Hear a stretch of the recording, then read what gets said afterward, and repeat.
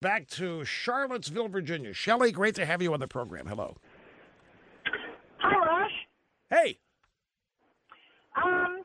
Yeah, Shelley from Charlottesville, Virginia. I'm just wondering, Rush, I've been around for about 5 or 6 decades, seen a lot of politics either way, gone through a lot of presidents, had a lot of, I'm Republican, but I've had a lot of Democratic friends. Where did these crazy super mental cases come from? I mean, it's like they just came out of the woodwork one day, and all of a sudden all this crazy stuff starts happening. When did that happen, and where did they come from? Well, I'm actually glad you called out there, Shelley, because I myself had this reaction that you're having within 3 months of Obama being inaugurated. All through the Bush years, I mean, we saw radical leftists out there, the anti-war people, but it was primarily in the media. And I mean, during the Bush year, when George W. Bush elected twice, John Kerry was a joke, running in 2004, never really seriously a contender. Our problems then was that Bush was not reacting to the media, the destruction, the attempts to sabotage his regime and the wars and all this. Then Obama gets elected. All of a sudden, it hit me the same way you just described it here. All of a sudden, it seemed like half of this country, mainstream radical left. I was like, where did these people come from? Where has this been? I had to conclude that I knew the answer, that they had been lurking out there all along. Where they came from is the American education system. Primarily, there are other avenues, pop culture, but the American education system and the Democrat Party are primarily it. And if I wanted to even get more specific, I could, because a lot of this radical leftism that you're talking about tied to millennials is cultural as well. And I think with Obama's election, somehow it surfaced. And I had the exact same reaction you did. And for a while, I was telling myself that it can't be mainstream. There aren't enough. We can't have lost this ground. I mean, we know these people have always been there, but they've always been considered to be a really, really small minority. Troublemaking and loud, violent, dangerous public protest, this kind of thing. But to me, it did seem like the election of Obama just brought a bunch of people out from hiding from behind the woodwork. And then, like you, it became abundantly apparent that many of these people were young millennials. So that, to me, has to be the education system. And I think probably a list of things that you could attribute to this. I actually believe that one of the main issues that has led to this is the radical interpretation and presentation of climate change. I think that snuck up on us. We saw the polling data that shows it's not important to but 10% of the country. Nobody was believing it.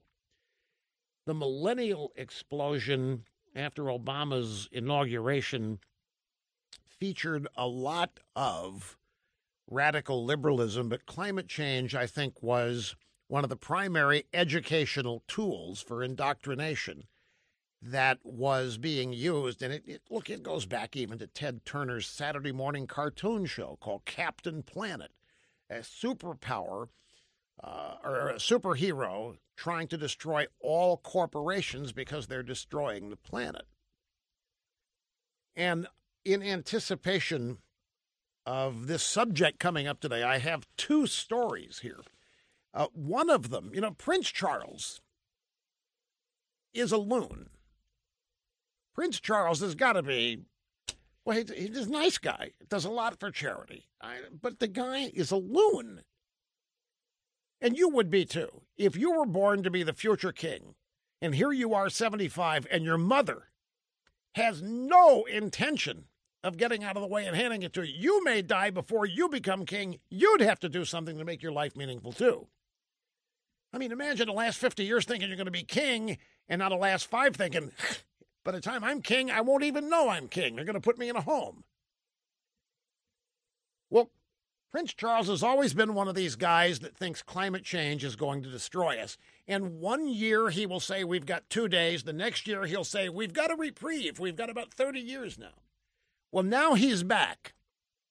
The Prince of Wales has warned global leaders that if we don't tackle climate change in the next year and a half, the human race will go extinct. He made these comments in a speech in London yesterday to foreign ministers from throughout the Commonwealth. He said, I am firmly of the view that the next 18 months will decide our ability to keep climate change to survivable levels and to restore nature to the equilibrium we need for our survival. In 2015, Prince Charles gave the world 35 years. Alexandria Ocasio-Cortez says we have 12 years. But then when people actually acted on that, said, well, you know, it's a generality, it's a ballpark. How many times in all of these recent years have we been told we got 10 years, we've got 12 years, we've got 5 years, we've got 50 years. We don't have any time. We're beyond our ability to do anything about it. These people are all over the ballpark. Now, Prince Charles, in an official speech, 18 months. The scary thing is I can show you mass numbers of millennials who believe it. Takes me to my second story. There are actually 3. This is the Boston Herald. An editorial yesterday. Carbon emissions are soon to become the latest portal the state of Massachusetts uses to reach the wallet of Massachusetts taxpayers. A bill is gaining momentum on Beacon Hill that would place a fee on carbon emissions produced by fossil fuels. Executive Director Michael Green of Climate Exchange, a nonprofit, of course, with a mission to fight climate change, countered that the study does not include the cost of climate inaction. In other words, doing a dumb thing is still better than doing nothing, and those are absolutely our only 2 choices. You either want a carbon tax, a ban on plastic straws, a plastic water bottle ban, a ban on styrofoam, or you are a climate denier. If you don't agree with banning plastic straws, if you don't agree with banning plastic water bottles or styrofoam, you are a climate denier. Furthermore, since climate change is purportedly the new World War II, if you are not all in, you are allied with the Axis forces. You are a Nazi and a denier at the same time. The Boston Herald is editorializing against the carbon tax. And I think people are tired of being bullied. The third story is the pièce de résistance. It ran in, where did this run? Vice, website called Vice. Climate despair is making people give up on life. It's a piece, and folks, there's no doubt that this is true. There are a few people who are getting suicidally despondent over this. This is what the left has been doing to millennials and young people for 20 years on this, or longer. In the summer of 2015, it was the literal heat that got to Meg Rutan Walker, 37-year-old former teacher in Ontario. I think my anxiety just reached a peak, she said. It felt like there was nowhere to go. She had spoken to her primary care doctor about anxiety. She had not sought help with her mental health, though. Suddenly she was contemplating self-harm. Though I don't think I would have hurt myself. I didn't know how to live with the fear of the apocalypse. My son was home with me, and I had to call my friend over to watch him because I couldn't even look at him without breaking down. She eventually checked herself into an overnight mental health facility.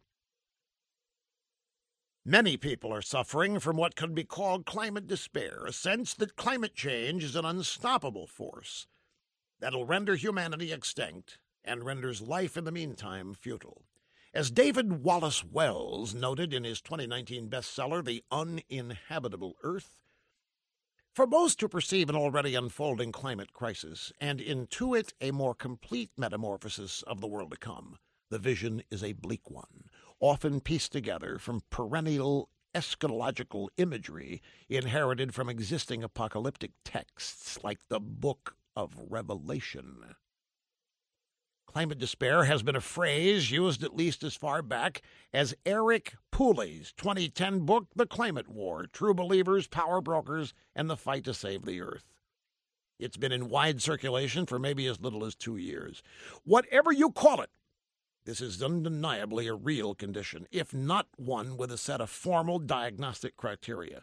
It may reach that status. It took decades for burnout to be declared an official occupational phenomenon by the World Health Organization. It's impossible to know how many people have experienced climate despair as a mental health crisis, but despair is all around us, in our own momentary but intense reactions to the latest bit of climate news, in the health crisis. But despair is all around us, pitch-black memes and jokes about human extinction, even in works of philosophy and literature. There is now a fringe group of scientists and writers who not only take our imminent doom as an article of faith, but they seem to welcome it. Climate despair goes far beyond a reasonable concern that a warming planet will make life difficult and force humanity to make hard choices. Anyway, it goes on and it gets worse. And it cites a 16-year-old tattooed, nose-ringed teenager as one of the leading authorities on protesting all who are creating climate change. Makes a hero out of her in this story. Her name is Greta Thunberg, 16-year-old Swedish climate activist who led the recent worldwide school strikes. Said in her 2018 TED Talk that knowing about climate change was hell on her psyche. When I was 11, I became ill. I fell into depression. I stopped talking. I stopped eating. In 2 months, I lost 10 kilos of weight. She would later be told that she had Asperger's, OCD, and was selectively mute. Then she came out of her despair and found a voice when she decided to strike, refusing to go to school until the world demonstrated that it was getting its crap together. Only they don't say crap in the story. Folks, this bunch of leftists has literally destroyed the mental health of, I'd be afraid to guess how many millions of young people have been driven to serious mental illness because of this bogus, fallacious, absurd, ridiculous. It's not helped when Prince Charles comes out and says, we've only got 18 months or humanity goes extinct. They say Trump's a nut.